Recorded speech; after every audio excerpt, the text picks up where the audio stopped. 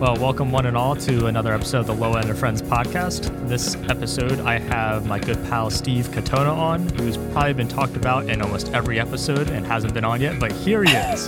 So I was just thinking about that. I totally forgot. So Steve, honestly, I think because we met my freshman year. You were a sophomore at Millersville. Yeah. And I'm not sure if you remember this, but my first memory of you is the first time Peyton came up to visit. I ran into a group of friends, and I think you were there with Colin. And I'm terrible with names. And I remember I went around, I was introducing Payne to every person and like introducing names, and I got to you, and I just went fuck because I completely forgot your name. And you're like, seriously? And I know you for like 3 weeks at that point. So yeah, that's amazing. I'm not sure if you remember that, but that's probably like my earliest memory of us actually talking was me messing up your name. I don't. Did I take it that personally? No, it was the usual. I was gonna say, I hope I didn't. No, it was like the usual dry humor Steve fashion of you're like, seriously, bro? But that sounds nothing like me, Josh O'Neill. No, I don't remember. That's okay. My first memory of you, well, I shouldn't say that. My first, I guess, memory of us like connecting, and maybe that was when there was this like the very first singer-songwriter night for MMP. Yeah. You were still playing like open tuning guitar stuff, and I think you played 2 songs. But there was one in particular I remember. It was in like Open D or something. Yeah, and you were just shredding it. Yeah, that's. And I was like, afterwards, I was like, "Yo, dude, that was like so sick. Like we got to write together." Like I was so googly-eyed after that performance. Yeah. I still am. I think about it all the time. Well, I always there's a couple of those because I mean, and we'll get into it more, but like what you have been doing with the singer-songwriter stuff for a while was like what I really wanted to do freshman year. Like I didn't really know like that much. I was a really bad bass player. Like that was, which is not because that's why I auditioned on. But I slowly got better. But like that kind of, I don't sing too well. So that kind of singer-songwriter stuff is what I wanted to do. But eventually I came into like the instrumental world that I'm in now. But like I still love that aspect of music of just very, I don't know. It's because I think it's insincere to call it simple music because while like from like a theory standpoint, I guess it is, but like as far as like trying to write a really good broken down song is really hard to do. Like you can take any sort of like tech guy there is out there who can play like every scale like on the earth and do like crazy stuff, but like if you sit them down and be like, write a sincere, heartfelt song, like in a singer-songwriter fashion, like I can't do it. So, sure. Yeah. But yeah, I mean, that's the thing with that label is it's so broad. I mean, like singer-songwriters come to mean so much. I feel like it always has too. Cause like, I mean, you could take singer-songwriter to be like, John Mayer is always like referred to as like a singer-songwriter. So guys like him and Jack Johnson were like, when I was first introduced to like the concept of like the whole thing is just one person and one instrument was like those two. And then, I'd see like live performances of like, I don't know, like Sinead O'Connor or like Tori Amos and stuff like that. And it's like, oh, like this is cool. But I remember, I think you and I flipped then because when I came to college, I was like super into prog. Like I remember like the first interval song I heard was An Escape. From A Voice Within. I heard it on Instagram and I was like, oh my god, like it blew my mind. And then I love that album. Colin and I geeked out about that album forever. And then after that, like once I went through more of my years in college, I started to just find more stuff away from that. Like I still have my soft spot for like Pliny and of course Aaron, David Maxim Missick. I can't pronounce it, so yeah. Me neither. But yeah, he his specifically Bilo 2.0 was like a huge influence. I learned that whole EP on drums. Damn, and dude. I was just like, this is what I'm gonna do for the rest of my life. I'm gonna play these kinds of drums, and then like that's it. And now I like barely play drums because you played on Alexi's EP. I did, which was a lot of fun, and that was definitely super proggy. And then you had some of that other proggy stuff you were throwing in that drive with Alexi that sounded really cool. But it's neat to see that shift because that was always something I remembered about you was you were definitely more in that singer-songwriter range and then kind of like morphed over.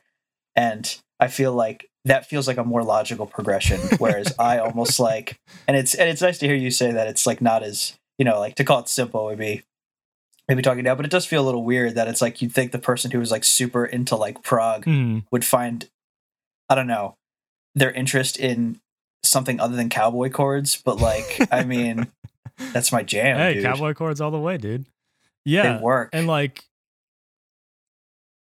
yeah, I don't know, because like it again, like it. There's a certain aspect of songwriting that is very hard to do simplified. Like I can, like if I feel stuck and like within my songwriting, like I'll start doing math. I'm like, oh, we're going to take, 2 measures of 4/4, which is 32, 16th notes, but we're going to do odd groupings of the 16 notes and put like a 4/4 like how drum. Many times can we break this up? Yeah, and see like, make it weird. So like for me, like if I get stuck, I'm like, oh, I'm just going to do some math, and you can usually come up with some like pretty cool grooves and groupings with that. You can't really like, if you get stuck with like singer-songwriter and stuff, it's like, I'm just going to go make myself sad for a little bit, come back and see what happens. Yeah. It's pretty much the opposite of running around a parking lot. Yeah. And having your friends scream obscenities at you. Dude. It's like walking sadly around your bathroom and having your mom just like ask if you're okay over and over again. It's like, I think I'm ready to sing this one now. It's like, all right, we're good to go. Yeah, you think I wasn't a fan? I'm a fan of your podcast. I listen to every single episode. I appreciate the support. Event callbacks. I'm gonna run the whole gamut, Josh O'Neill. This whole episode's just gonna be quotes from other episodes. I'm okay with. I'm curious to see if you remember more than I do in my own podcast, because I don't listen to them after I record them. Like I listen to the first little bit on Spotify to make sure like Spotify didn't compress it correctly. Yeah, and then after that I'm like it's good to go. But have you been, Steve? It's been a while. Like I don't really think we've talked since really like COVID hit. Yeah, no, definitely not. I mean, I think the most we spoke a little was just around Alexi's EP, but even then, yeah, it's been okay. I think, well, Matt and I were living in Hoboken Union City for a while. We moved there after I did my internship in Hoboken, which was with a session drummer by the name of Dylan Wissing. Dude's crazy. He's like, I didn't realize this like right away, but he was on like, he's the drummer on Alicia Keys' Girl on Fire. Oh shit. Like, yeah, like he played those drums and like recorded them his studios in this old leather factory in downtown Hoboken, like right on the edge of Jersey City. And he's just like on like the second floor, tucked away in this little suite. It was like the old executive's office for an old exec for the whole factory when actually was like a production factory. And now it's just filled with like studios for artists and like musicians. And the suite that he's in is a drum shop, and then there's offices in the back. So to like supplement the studio income, because that was only part-time work for the most part, I worked in the drum shop up front. Okay. Which was like super cool, because it was a nice balance between the two. Because I came to Millersville with like the only career. I never had an idea for what I wanted to do in college. I kind of went to college because it was like the next logical step, as it was explained to me by people older and wiser than me. So I was like, all right, so I'll go to college. I don't know what I want to do. I've only ever really played drums, and like that's it. So don't know how this is going to translate. So I pretty much went and just like, I'd be a session drummer because I liked playing all kinds of styles at that point, and drumming was pretty much the only thing I really was like good at and liked doing. And then by the time I left, drumming still was the thing that I did the most. So I left and I was able to get this internship, which was crazy. I just emailed him every day for like a month. I felt so bad, but he said yes. Yeah, so I guess I can't feel too bad. And he liked me. He'll tell you that he didn't, but he liked me. No, he's nice. And so that was fun. And it was interesting to have, because that was what being a session drummer really is, that internship. Like that was the complete, like, no frills, no sugarcoat. Like, this is what it is. Very little drumming, Yeah. It doesn't happen that often. It's kind of sad. The biggest thing is like video content. Like it's keeping up his Instagram. He worked for a music school that did online lessons, so he was constantly filming online lessons. He had to do video content for just his own general promotion of things. He did sample packs for hip hop artists. He has a pretty big presence on sounds.com, okay, which is really cool. So I got to help him actually like track some of those packs. He let me mix one of them, which was like really sweet. Yeah, like awesome. He did not have to let me do that at all. Some like bright-eyed kid who like barely knows his way around a mix board. I mean, he didn't know that at the time. But hey, what he doesn't know won't hurt him. You're right. Unless, of course, until it does. It did. I don't know. But he was always really nice about it and just really open. It's very DIY, but like that's kind of the scene I'm coming from with the singer-songwriter stuff. So I felt at home there. But having the complete opposite, in a way, working in like a small small business, essentially. It was the drum shop was literally called the Drum Den. Like it was, and it still is. It's still open. They're doing really well. And yeah, like it's just this one guy. His name's Pete. He's like the nicest dude you'll ever meet in the entire world. It's like he's one of those guys. Like when you talk to him, it's like you've been best friends for years. From like the first conversation. He's fantastic. Well, he's in the right career then, as like with retail. Oh, that's dude, great. So good. So many drummers, like the New York scene's like full of drummers, right? But like Hoboken is just like a really like family oriented town, which is really cool.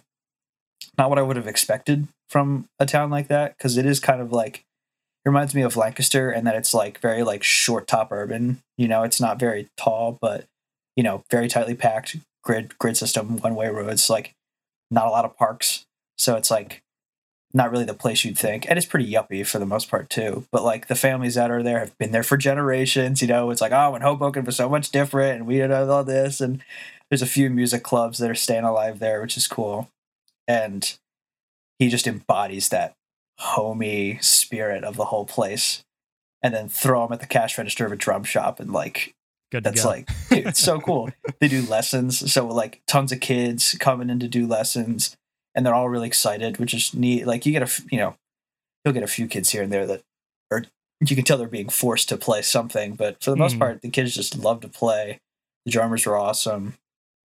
It was nice because working in the studio, as I'm sure it's just like, because I know you did the studio internship, I'm sure like anywhere, no matter how cool the people in the room are, when it's time to get down to work, it's time to get down to work. You get your ass in gear, and like you can have fun, but like you're there to work. Exactly. Like but like at the Drum Den, most of my main job was like scheduling lessons and then keeping up with inventory.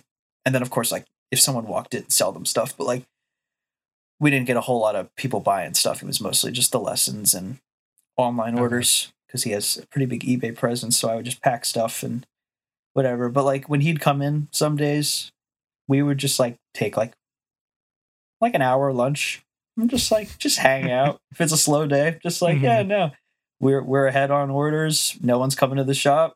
Let's just talk. And it's like, it was so nice because, I feel like finding that, at least at my age right now and our age, really, I think one of the more difficult things is like, it's cool because I think you and a lot of some of the other people in the department really had a stronger idea of what you guys wanted to do in the industry.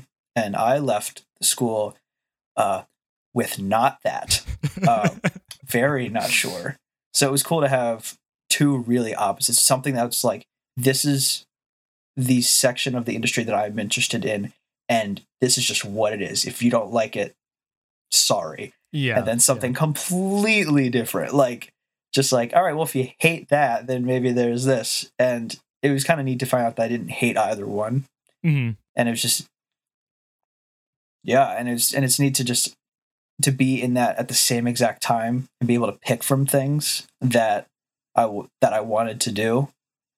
Because it's like, oh, I really like the creativity side of being in the studio, but deadlines aren't really my thing. Like, I don't like deadlines. Not to say that I'll never ever, not that they're a deal breaker, but the less deadlines, the better for me. And then I really liked the laid back attitude of the shop and just like the hominess of it and everything. But you really did have to get creative to implement creativity. You know what I mean? It's like, and that's mostly where like inventory was like the most creative thing. We did like an overhaul of the system, and like that was cool, but it's not like it's not creative. So it's trying to find that balance between just profession and hobbyism is really what I've been my jam right now. And now that I'm not in New Jersey anymore, I'm home with my parents in Pennsylvania. I'm working. I'm in a more extreme situation, I guess, because now I work a full-time job, which I've never done before. I've always had multiple part-times, and I'm fixing iPads. I don't know if I told you that. Oh no. I'm fixing iPads. They recently put me on phones, so now I'm fixing like Samsung phones. Hey. It's a pretty big deal. I don't want them, which is like definitely one of the last things I would have expected for myself to do outside of school. Like I've never been very good with like repairing things. I've always been like afraid to break stuff for the most part, so I don't like to touch expensive things.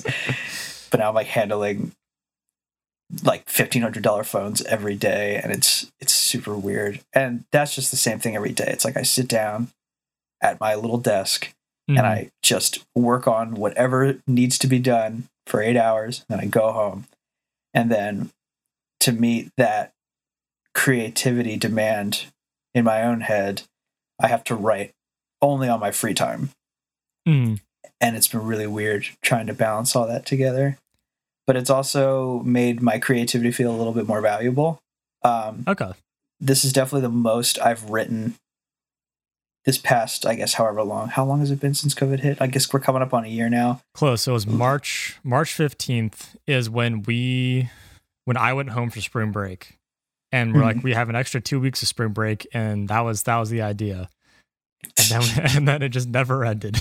And then it's like, oh no, you have an extra 2 years of spring break at this rate. Yeah, but you guys are back in the classes and everything, or were? Yeah, because I graduated, and then Peyton is taking a gap year with COVID going on, just to kind of like.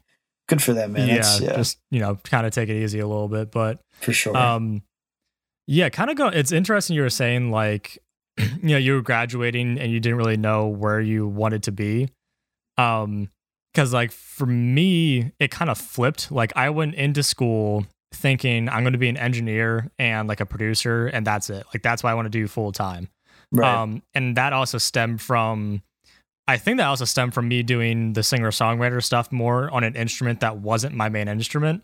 And then the second I got more serious about bass and got more into like the prog stuff, it actually kind of flipped where I'm like, I think I'd actually, if I had the choice and I had to only do one, I think I'd rather perform and like record in that sense than be an engineer. Like I'd be perfectly happy doing both. But yeah, that was kind of it's never that I didn't really know like it's what I wanted to do, but I definitely had more of a priority over performance probably around like junior year. Because I end up doing the Viner competition, like for the Viner scholarship. That's right. Yeah. And I just remember like Vitaly's like, and for everyone who's listening who knows Professor Vitaly, he is the sweetest, most kind person. This is bring a tear to my eye. This was the only time he sat me down and was just like, Josh, you have to get your shit together. Like he gave me like, it wasn't even like a stern talk because it was still Vitaly, but like it was probably the most like inspirational speech I've ever had. I love it. And it was basically just like, we've never had a bass player like that's done this in like in the past like 7 years or so since he's been teaching here. And it's like, you really want this to be good. Like there's not a lot of chance of like bass players to do a solo performance, like especially outside of college. Like this is probably going to win the few chances. Like live it up, like do well. And that like that's the most I ever practiced up until that point was on that one song. How long did you have to prepare that? Let's see, I signed up, I think it was like close to the end of the fall semester. And then we had winter break pretty much. And it was a song that I sort of did for one of my juries, but I was terrible at it. So like, it was really like, one, you kind of sucked at this already during your jury, so like you kind of get your stuff together. But yes, that's the most I've ever played up until that point. And I actually wasn't there in person because we were going to NAMM. So like I had to record. It was Vitaly and Dr. Banks were the only ones in Beam Surfer, and we just recorded on Dr. Banks's iPhone. And so like I had to go in with just the two of them, which is way more nerve wracking than having an actual crowd there. Oh yeah, dude. And I was like, yeah, I'm playing Heart of the Bass by John Patitucci, and here we go. And I just played it. But like after that, once I got back from NAMM, I'm like, wow, so this is what it feels like to actually be good at an instrument. Because, you know, if you actually practice an instrument, you get good at it. So after that, I kind of want to deep dive. And then around that time was the same time when Emrod was doing a lot of his double thumb stuff. And I'm like, that shit's pretty cool. So I'm like, I'm going to learn. Man. Oh my gosh. The first time he did that, I'm just like, because I didn't have any exposure to that kind of stuff. And then once I got more serious with basses, I started exploring more avenues of music that kind of lent itself to that more of that technical bass playing. I didn't realize your exposure to it was so late. I thought it was earlier than that. No, I didn't. Wow. Yeah, I didn't start listening. You've really jumped head first then. Oh yeah, no, I didn't start listening to like Animals as Leaders and like Victor Wooten until like junior year, which is really bad as a bass player. I think like my first actual introduction was my high school played Blast by Marcus Miller. Okay, yeah, sure. And I didn't double thumb because I didn't know how to. Because Yes, I just did fingerstyle instead. So that was like the first introduction. I'm like, that's impossible. I'm not going to do that. And then it was like junior year. I'm like, all right, I guess I'm going to learn how to do this. And the way I did it was like I remember it was I think I was talking to Emrod and he sent me like a couple of videos of like Evan Brewer like going over like what he does. Dude, and then Evan Brewer's insane. And like I knew I wouldn't do it unless I forced myself to. So I just went around and told a bunch of my friends, I'm like, hey, I'm doing classical thump for my next jury piece and like in the fall. And they're like, yo, that's crazy. So I told enough people that I basically couldn't like bitch out of it. So that's such a good idea. Yeah, so that's the only way I really learned. And like, because it sucks. It's a terrible technique. Oh my God, I can imagine. Especially on bass strings because they're just so thick. But like, I mean, it's great now, but like the first 2 months was literally just going up, down with my thumb. It's probably like 2.5 months until I could actually do that without like hurting myself. And then you start slowing adding in fingers. So when you practice stuff like that, is that more of a passive kind of thing? Like, will you do that like watching TV? Yeah. Or is it kind of something where are there any moments where you'll just like, okay, I'm not progressing as fast as I need to, and you'll just like sit and like really sit with your thumb? Or was it always pretty passive? It was passive when I was first getting the technique down, of just trying to get that motion and getting consistent sound. The only times it was really just like, I need to grind this out was when I started learning classical thump. And my old roommate Lance can attest to it because I played that song. That's probably the song I've played the most out of any like repertoire I've ever done before. Cool. And it was like, because the entire thing is, it is 30-second note triplets, pretty much. Yeah, that's not slow. Yeah, and wait, I'm trying to remember if it was 16 note triplets or 30-second note triplets, but it's 132 BPM. But double thumb triplets. Yeah, so basically, it's a great, if anyone wants to learn how to double thumb, it's a great song to do because you learn string skipping, you learn different patterns with thumping, because the main part of it is just it's down thumb, hammer on, up thumb. So that's your triple is da-da-da. Okay. And then eventually you start adding in the other fingers to it. So then eventually partway through you start string skipping and adding in your index finger and then adding your middle finger into it. And then there's tapping. So yeah, it's a great song for anyone who wants to learn how to double thumb. I think it was like written to teach you how to do it. Yeah, pretty much. That's actually like Victor Wooten just compiled all of his exercises and basically just made like an etude out of all the double thumbing songs, and that's it. That's so sweet. Yeah. That's always been so weird because like the thing I can't relate to that too much with the drums because as far as like technique goes, I mean, and I'm not proud of this, but like the only rudiments I know are like single stroke, double stroke, nice, paradiddle diddles, 6-stroke roll. I don't even like paradiddles. If like regular don't like them. I've always just, I don't know, because I guess every time I've ever had a lesson or talked to my old teacher or just other percussionists, everyone always brings up paradiddles. And I'm like, I don't want to be a paradiddle guy. I want to play something else. So then I discovered paradiddle diddles. I was like, that's different. I'll just do that. And it was so silly. But I mean, the closest thing I could think of was for Matt Subers. Shout out Matt Subers. For his recital, we did The Brain Dance by Animals as Leaders. That was so good. Oh, thanks, man. Which, like, technically, not a difficult song. Like, the most difficult rudiment is a paradiddle diddle, which isn't a difficult rudiment. So it's like, whatever.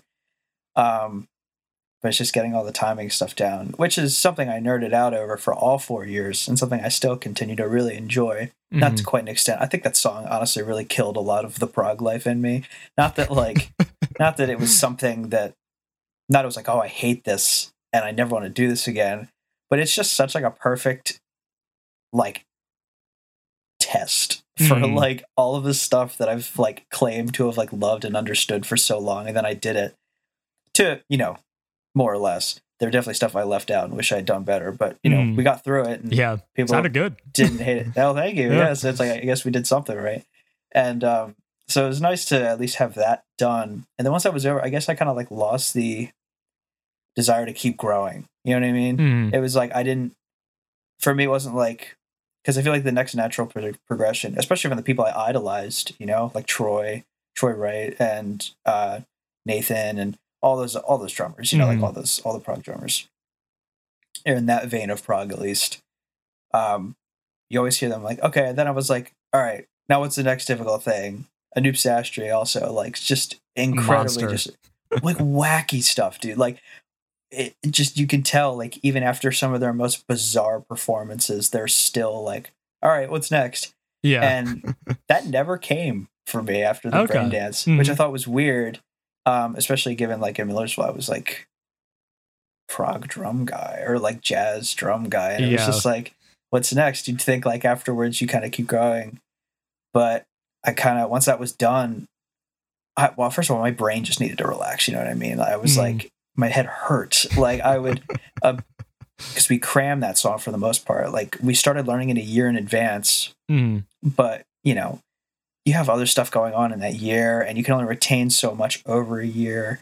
So it's like, you can start, it's like how I started papers in college. You can start as early as you want, but like for me, at least, I'm only going to retain the stuff I do closer to the actual performance.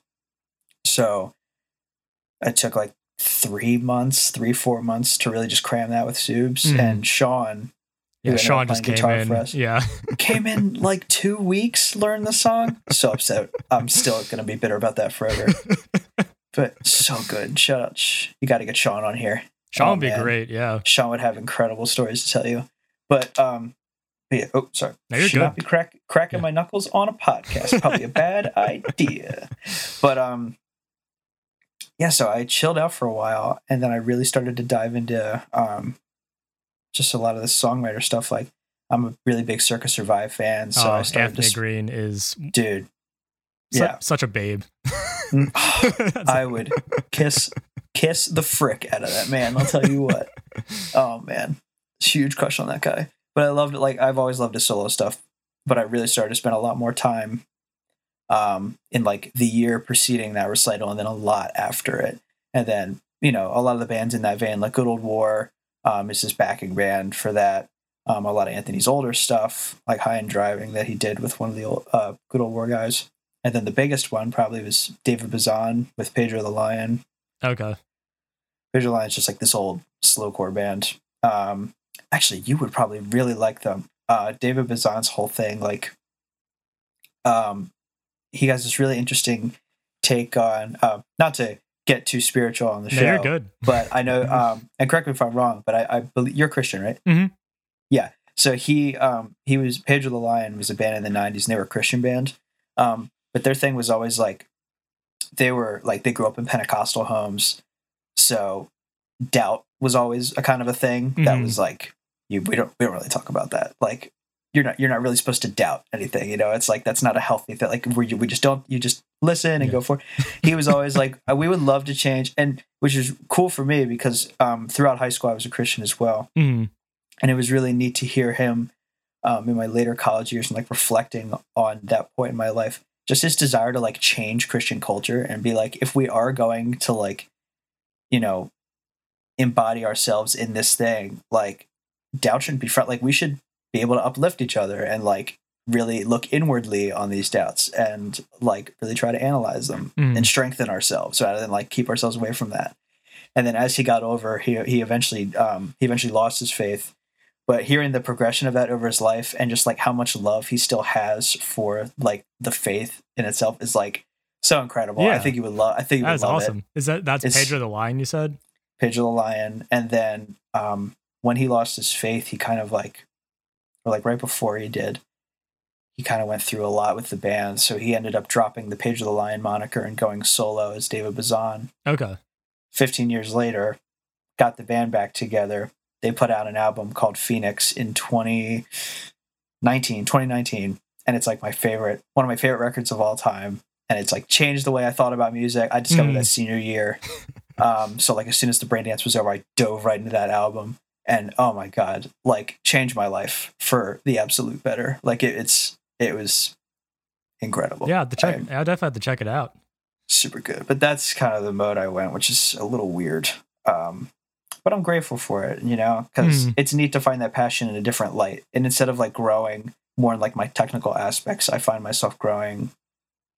I want my songwriting to carry more weight lyrically, you know, because I don't like the lyrics in my early stuff, you know, with the exception of like Prince. I think Prince is cool. So good. Oh, thank you. And like that's even coming from a person who's Christian. Like I love Prince so much. Like yeah, and even then, like those lyrics were written in high school before college, and then the music kind of came a little later. So, and I discovered David Bazan like back in high school, very passively. So, but the doubts were always there. So, like that song was just a really neat way. That's probably the only song that I've written that I could think of that's just like the full embodiment of like a very uncontrollable and very like ill-defined emotion that I had and just wanted to get it out somewhere. And I think it's phrased well. You know, I think it gets everything it needs to out in a digestible sense for me. And that's kind of something I want to keep doing because like the other two songs on the EP are, you know, they're fine. I'm not attached to them at all. And I would love to just keep growing more towards like the Prince style of lyricism, like try to get back in that vein, but also move the instrumentals more towards like what I've been listening to, which is like a lot of like early emo. And you know, I've always been a little weird about it because like some of the music I wrote that I've never released, I've written like a few I should probably show you. I've written like a few prog songs and stuff before that I've just like never done anything with because I'm like, well, none of my friends like prog, so like I'll never be in a prog band, so like whatever, I'll just hold on to these, I guess, but I'll never do anything with them. To really just, especially with COVID, you know, just being left to my own devices. I believe that's it's just like in college, it's so easy to be influenced by other people's tastes, for me at least. So like my love of prog was definitely like strengthened by people like Matt, right? And like my love of jazz was definitely strengthened by people like Alexi or Mike Klein. And so when I'm with COVID and I'm like completely alone and I'm like not talking to people about music and stuff, I'm like thinking of like, all right, so where do I gravitate towards when I have no outside influences? And that's like screamo and nice. like cursive and like dude, and like some of like new screamo coming. I found some like new like New York indie like DIY labels, and I'm like, dude, there's a few hardcore bands from Lancaster that I'm like super into now. And I'm like, oh my God, like it's just so sick. And then just like the slower like slowcore emo, like that Pedro the Lion style stuff, like the low tom style stuff, headphones, like all that kind of, it's really neat to be able to see how those tastes grow in different ways by the person. We definitely flipped because I was very much an emo boy. Like if you see a picture of me like sophomore year in high school, like it's all black everything, band t-shirt, I had the Bieber cut, like it's everything. And like that, a lot of that, I gravitated more towards like post-hardcore, like Under Oath. Yo, absolutely. One of the first like bands that really introduced me to that was Devil Wears Prada, which is still one of my favorite bands of all time. Haste the Day, that was another like old like Christian post-hardcore band. Yeah, Haste the Day. I totally forgot about Haste the Day. They released a new album in like 2016, I want to say 2017, and they have like I'm pretty sure they have all the members, because there was pretty much like 2 iterations of Haste the Day. Okay. And they had like both the vocalists on. I think they traded off drummers like within. Whoa. Yeah, it's a really well done album. That's so awesome. But yeah, so I was definitely more in that vein of stuff. And then coming into college, kind of like you said, like I definitely got influenced a lot by Emrod, by you, by Colin. Colin, absolutely. Yeah, Colin was a big one. I remember, I forget, I think it was me, you, Colin, and Subes went to Sugar Bowl one time. And this is when we said like, oh, we're going to learn Sure Shot. Or no, it was Sweet Tooth. Sweet Tooth. I know the night you're talking about. Yeah, I can picture it perfectly. And I remember because like my brother showed me early intervals from A Voice Within. Like when I first like started getting into that a little bit, I'm like, oh, this shit's really good. And then I never listened to that album that Sweet Tooth was on. And I remember I just sat down, I'm listening to these bass parts and like, I don't know if I can play this. Like this is ridiculous. And that was Cameron from. I was gonna say I couldn't remember if it was Cameron or Simon or whoever was playing at the time. It was Cameron for dear God, I'm blanking on the band name right now. I can't remember. Protest I remember the Hero. Drummer. Protest Thank the Hero. You. Yes, I've seen them live too. But yeah, it was Protest the Hero, and then so he recorded bass for not the most recent album, but the other 2 albums for Intervals, and then Jacob Mansky recorded the newest album as well. Right. Yeah. So there's a couple points in my playing where I really like kind of I find it's like very like pinnacle in my playing. The first one was the Viner competition with me just getting better, and the second one was taking a lesson with Jacob Mansky, who is you posted about that. It was they played at the Chameleon Club, rest in peace. Well, I guess it's not cool. Fully they're not at the building they're anymore. Moving, right? Yeah. And I've been going there since I was like 13. Dude. But yes, I took a lesson with him before a show, and it was basically like, hey, like this is the stuff I want to work on. Like, what should I do? And I still have the voice memo. I still go back and like listen to some like little nuggets of information he had for me, and just like having a lesson with him really put in perspective. Like this man is only a couple years older than me, and he's at where I want to be as a bass player and like career wise where I wanted to be at that point of like. That's cool. So it was very cool being able to like kind of on that personal level of like. And I've had a lesson with him since where we talked a little bit about like the last 10 minutes of the lesson was kind of just like, how did you get to the point where you're at? And it was kind of funny because we were at very similar points in our lives, like senior year of college, which was maybe gave me hope until COVID hit. Right. But so his senior year, he was playing in a band, he was doing a senior recital, and his band opened up for Intervals, and Aaron heard him play. What's the band called? Painted in Exile was his old one. But yeah, and then Aaron heard him play and was like, yo, dude, like you're really good. And that's when that was the Plintervals tour. So that's when Pliny was going. So Simon was the bass player for Intervals at that point. Right. That was they played Launch that year, right? Yeah, I think so. That was 20. I went to that show, dude. It was so good. It was so good. Oh, I gotta tell you about that. I went with Logan and yeah, I can't. Logan and I think Colin was there, and yeah, we got front row, and we got to touch Pliny. It was the part in I think it's Libra or it was Meridian. The dun dun dun, those like big hits in between the Logan would like Pliny like walked up to the front and started playing like just the lead part, and on the big hits, Logan was like punching him in the chest. And we were doing like the fire hands and the guitar like right in front of him. Oh my God. It was so that fun. was awesome. Yeah, I saw the only time I've seen Pliny was with Subes actually. It was at NAMM. It was they played, and then Sarah Longfield, someone else played. I'm completely blank on the other person's name. But yeah, that was an insane show. But yeah, no, like, yeah, kind of going back to like where Jacob was. So like so from that point, he just sent Aaron like a video of him playing Sure Shot or something like that, on Instagram, like tagged him in it, and then he just messaged him. He's like, "Yo, dude, I'm going on like this, this 2-month tour. The record's already done. If I send you over the stems, can you learn the parts?" And fuck that, man, he has perfect pitch. So Jacob Mansky learned it, no problem. Oh my God. Yeah, so and that's how he started. So around that same point, I was actually talking to one of my friends who lives in the UK. We actually were able to meet at NAMM last year, Tom Pankhurst. Shout out to Tom. And he's kind of like, that, instrumental guitar-driven prog music kind of stuff. And like when we were talking, I'm like, and he was like, "What do you want to do for a career?" I'm like, I would like to play bass in like a prog group. He's like, "Well, if I ever come to, America, like you'll be the first person I call."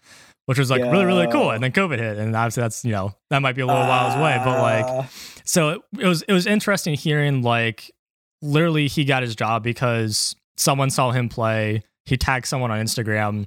And that's, that's how he got to being where he's at right now. And then the endorsements with Dingwall and Darkglass came later on. Whereas me, like I became friends with Tom because he did like an Instagram Q&A. And I'm like, "Yo, you releasing any bass tabs?" He's like, "Not really, but like if you want some, I can send them your way for like the one song." Because he records all the bass parts for his project. And that's how we became friends. We just like started talking from there. But so crazy. Yeah. I don't know where I was going with that tangent, but yeah. That's okay. No, I love it, man. I mean, I was really excited to talk about this specifically because like before we were talking about even doing the podcast, I was just thinking about, because you talked about your progression on the podcast and stuff, and just like like that shift for you from that. And I just remember like the first thing I ever heard you play, and ever saw you play too, because I was there. Oh, dude, I remember you had like the V-neck t-shirt. Oh yeah, the V-neck, the flannel, the long hair. Yeah, and it would like sit in front of your face, and you'd look down, so like it was just hair playing a guitar. Yeah, and I was like, "Where's the face?"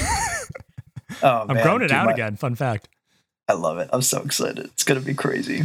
Yeah. You gotta put egg whites in it and just like Liberty spike it up down the back of your head. You should do that. You don't have to. Yeah. But if you do it, I get credit. Only if I join a punk band. Oh, dude, don't get me started. Just call it Nazi punk, fuck off, and go from there. Yeah, dude. That's so good. That's Dead Kennedys, right? Dead Kennedys did that originally, and then I think Power Trip or Napalm Death do a cover. It's Power Trip, I believe, and it's so good. It's so good. And then Stick to Your Guns. I know. And then it's Goodnight Alt-Right. They that's one of the lines they yell right beforehand, but incredible. Yeah. Oh, I love it.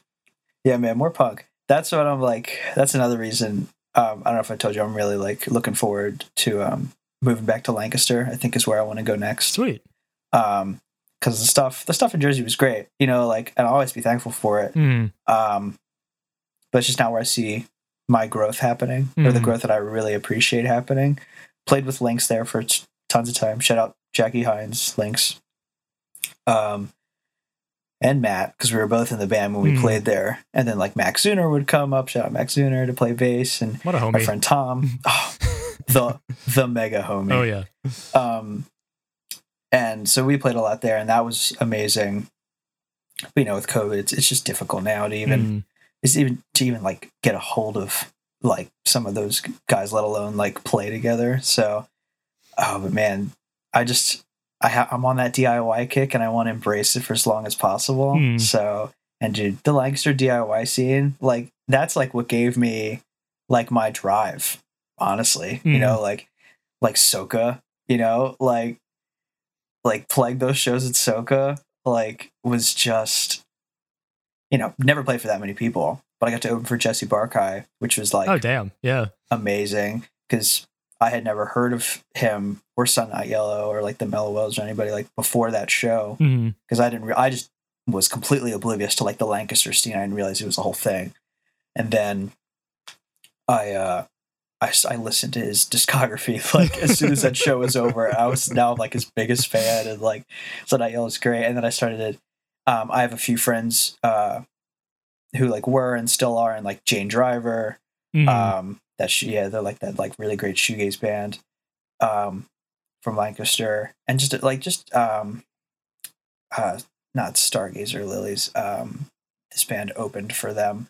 Vicious Blossom was another really great shoegaze band from Lancaster, and just so deeply rooted in that DIY scene, and it's just so much love. Yeah, so much support with it, and like I know a lot of those bands have really good like activism kind of messages as well, which is like, especially in the DIY scene, that can like really help it thrive a little bit, because it can be a kind of a step, especially with I mean, shit that's always been going on, but like stuff that people are becoming more and more outspoken to nowadays, which is great.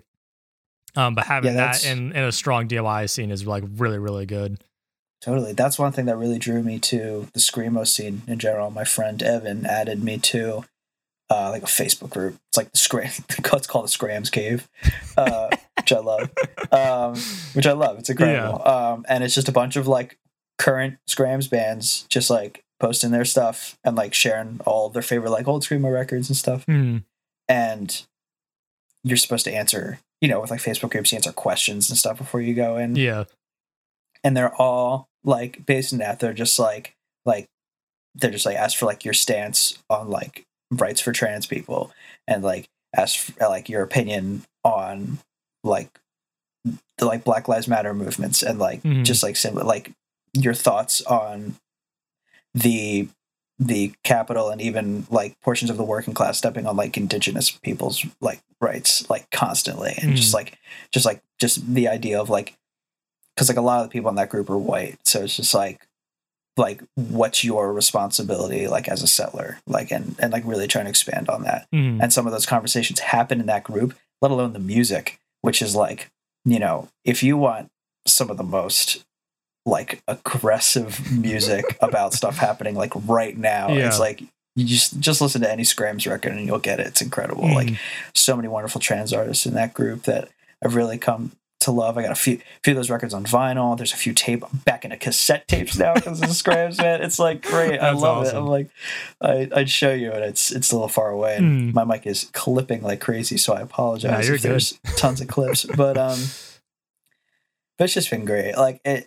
My friend, like I have a friend who wants to start a tape label. There's a tape label that just got started in Lancaster, and oh man, I just got to be there. You know what I mean? It's like I need to embrace it, which is so weird because it's coming from like the Millersville music department. It's like DIY seems like the thing that you kind of work at, is at least in my mind, is like that's kind of the thing that's like maybe that you start in and kind of work out of into something bigger. If you're going into like a more commercial centric program like Millersville was. But even going in, I was like, I just want to learn how to make myself sound better. And given how frequently my mic is clipping, apparently I've not learned a thing in those 4 years. But you have a piece of paper. Enough. You're right. I do have a piece of paper, which I am now repairing iPads with. It's the tool I use to open up the phone. Okay, so I'm shove my degree in there. I'm working in the medical field right now, technically. So, what are you doing? I'm an at-home aide, like a home care aide for my brother. He's wheelchair bound, and then I'm also a contact. Right. I'm also a contact tracer. So I have two separate jobs. Oh. Yeah, I have two separate jobs in the medical field, which like I never in a million years would I thought I'd be in that. But yeah, no, it was just interesting because like the agency that does the contact tracing, my aunt worked for them as a nurse and was like, hey, the music industry's dead, right? And I'm like, yeah, it's dead. She's like, do you need something to kind of like hunker down on? So I was like, yeah, that'd be great. So she recommended your prospects are just over. Yeah, that was pretty much the conversation we had, was like, do you have any plans? Because like my one cousin just graduated from her master's. It was kind of the same boat I was in, of like trying to look for jobs when COVID hit, right after graduating. And she was just like, yeah, kind of like what you're looking at. And she knew like I was, engaged, kind of getting ready to get married at that point. And it was just like, trying to figure everything out. And yeah, it kind of just happened. And like my coworkers are great, and it's a great thing. The timing's good because by the time this job runs out, basically, is when we have a handle on COVID. So at that point, hopefully more gigs will open up, because I was starting to do more pick gigs before COVID hit. Yeah, you play with Prima, right? Yeah. I love Prima. Prima's they were my first theater gig in Lancaster. Yeah, me too. Yeah, man. Gotta love Prima. Great community. Big shout outs to Mitch and Sarah, Katie. Yeah. I spent so much because that was the gig I did in September where they rented out the flatbed of a truck and then just put reggae on and everything. I saw videos of that. Yeah, that was the first time I was on the news too. You can see I have the Strandberg and they're like panning across. You're from the Strandberg. I love it. That's so funny. But what kind of songs did you play? I was like, because it was originally supposed to be a showcase, and then they kind of got switched into more of like, we would play a couple songs, and they had like a host who was a speaker. He would either like read poems or like give testimonials of like stuff going on with COVID or stuff going on with Black Lives Matter, which is really cool to be a part of. But it was, we did a lot of, I think there's a lot of like, not divas, but a lot of like the heavier hitting, female singer-songwriters throughout the decade. So we had like Aretha Franklin thrown in there. We had Beyonce thrown in there. And some of it was like different versions. Like we did an electro swing version of Crazy in Love. And it had like this super deep synth bass part that I got to play. It was so much fun. But yeah, so like that's kind of hopefully, by the time those gigs kind of open up more is when this job is going to be done. So it's kind of like the perfect, it was the perfect spot for me to be able to save up some money so that if music does, if I do have the opportunity to jump in full time, I have a little bit of a cushion to kind of fall back on in case I have a couple months of like, not that many gigs or like, I can make rent, but I can't pay, other bills. I have a little bit of a cushion to fall back on. Right. Especially because we're moving to a new place in Lancaster. Like we're moving actually into the city, which is so really cool. Great. And we'll have a backyard for Charlie too, which is great. That's so awesome. I'm so happy for you two. Thanks, dude. You two getting married is like, I don't think I'm gonna be that happy when I get married. Like I'm so happy. Dude, it was wild because like we were originally planning on like 150 person wedding before COVID hit, and then we had a total of 6 people in the church. There's something kind of charming about that. It was really nice. Like we're still gonna celebrate with everyone when like this is all when this is all over. But like especially when the year was like everything was uncertain, like going throughout the entire year. Yeah. So just having something that like we're looking forward to that we kind of had control over, and have it like nice and relaxed. Like not a lot of people there. Everyone was socially distanced. Pretty much the entire time. And 6 people, like 3 of those were like my family members, so that I go back to like help work for my brother, and so does Peyton. So like we're all around each other. So yeah, very low stress, but yeah, it was very nice to kind of end on a good note of 2020, I should say. Yeah, totally, absolutely. And like the response we got was really nice too, because like we both know we're on the younger side to get married, but like. Even if people weren't happy about it, like it didn't really show. Like everyone we talked to was really supportive and really happy about it, which was like that's what you can hope for. That's the best thing you can hope for. Absolutely. Shout out to my wife Peyton, because I can say my wife now, which is great. Do you get all butterflies when you say that, or does it not feel that different? I'm still getting used to it, honestly. I bet. I imagine it takes a little while, and especially because we don't see people, so it's not like I'm introducing Peyton like. As my wife to people. My wife. Yeah. So if you ever seen like the one, it's one of the John Mulaney specials where he yells like, "That's my wife." I was doing hands off my wife. I didn't kill my wife. I just been yelling, "That's my wife" over and over again. Like, especially throughout our honeymoon, I just kept yelling that because we watched all 3 John Mulaney specials on our honeymoon. Incredible. Where'd you guys honeymoon? And we went to an Airbnb to go from one apartment to another. So just to kind of do something different. Because other than that, we were just going to go back to our apartment. But yeah, we just went to an Airbnb in Philly and just like brought groceries and just stayed inside, which was nice. It was good. It was good to get out there a little bit. I love it. That's awesome. Yeah. This is supposed to be a music podcast, but we're here for some wholesomeness as well. It's a life podcast. We talked about music the whole time. Yeah. We could talk about the best couple in the world. It's fine. Thanks, dude. So when do you think you're going to wait until COVID's kind of over to move back to Lancaster, or what is your kind of plan right now? That was my initial plan. I was like, I'll just wait till it blows over. And then once like blowing over kind of like wasn't really an option and like is still like not like super foreseeable, I'm kind of just like, I don't know, I'm working full time now. You know, even if I like wasn't working full time right now, I would have to soon because it's just become very apparent that like nothing's stopping, nothing's slowing. We're not locking down. It's like, all right, so I guess I'm kind of forced to do this now. That's fun. So it's really just making sure I get like the right prospects. So a friend of mine was reaching out about living together, and so we're gonna try and do that as soon as possible. Okay. It's looking like end of the summer that we'll probably be able to get out. But that's fine. I mean, by that point, I'll have been at this current job for a year. Hopefully, I'll get enough under my belt to maybe do like repair part time because I truth be told, I do kind of like repairing this stuff. It is kind of fun. But doing it 40 hours a week is draining. So like if I did it, I definitely want to go back to, if there's anything I learned from going full time after having 2 part-times, it's that I'll always prefer having multiple part-times over 1 full-time job. Like even if it's not sustained, I'll make it work. I can't do it.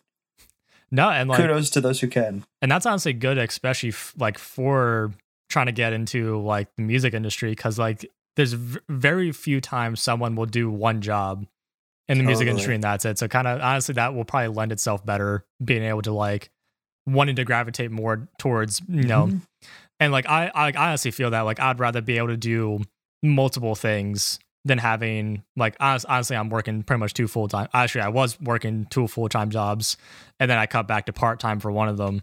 Because a 70-hour work week sucks ass. 50's just fine. You'll stick with 50. And like the one is like it's hanging out with my brother. Like it's helping him and like throughout the day and like but like of course. So the one is like it really doesn't feel like a job. I mainly do like night shifts where I get up with him and like roll him over in the middle of the night in case he needs to like readjust or anything. So I'm tired in the sense of like I get woken up in the middle of the night, but it's not like a super draining job. But I definitely doing 1 full-time job and then doing that on top was just like I basically after I got done work, because it was like a 9 to 5:30 sort of deal. It was like after I got done work, it's like, all right, I can do 1 enjoyable thing for the night and that's it, because I'm too tired to do anything else. So it's like, am I going to play bass? Am I going to play Call of Duty? I got to pick one because I'm not doing 2 of them.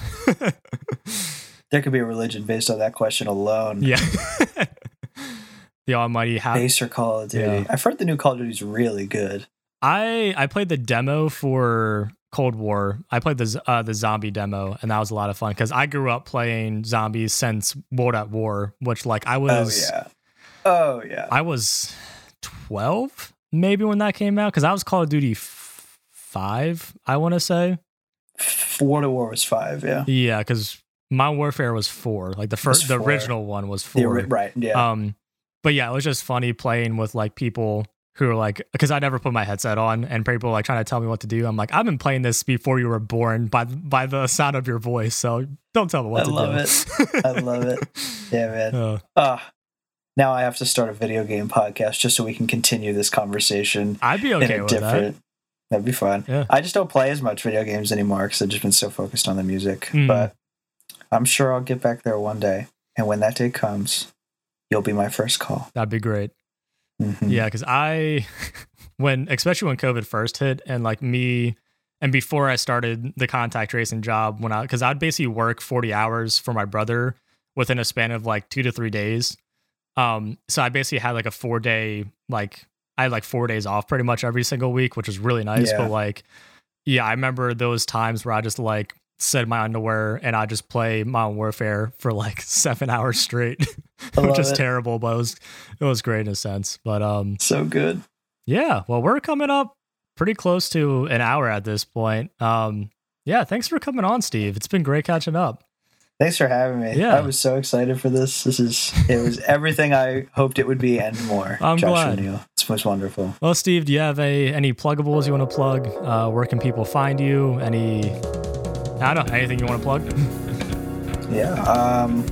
I guess Steven Katona Music on Instagram. It's fine. I don't use it that often, but it's there if you want. I donate all the money I make on the music to Rain, so please donate to Rain before you buy my music. You can just download it for free and then donate to Rain separately. And then donate to Black trans organizations. Listen to the Big Fat Meanies. Hell yeah. Shout out for a deal. My girlfriend. I love saying that. Okay. And that's it. Thanks so much for having me. Yeah, of course. This is a blast. Yeah, thanks. Can't wait to listen to it at work. Yeah, go listen to your own voice. No, thanks to you. No, thanks for everyone who's listening right now. Really appreciate it. If you somehow found this on Spotify and you want to follow me on Instagram, it's Josh Neal Music. If you want to see some dumb bass prog stuff or cute pictures of my dog and my wife, you can look at that. Yes. But yeah, do it. This has been another episode of Low End and Friends podcast, and thank you all for listening.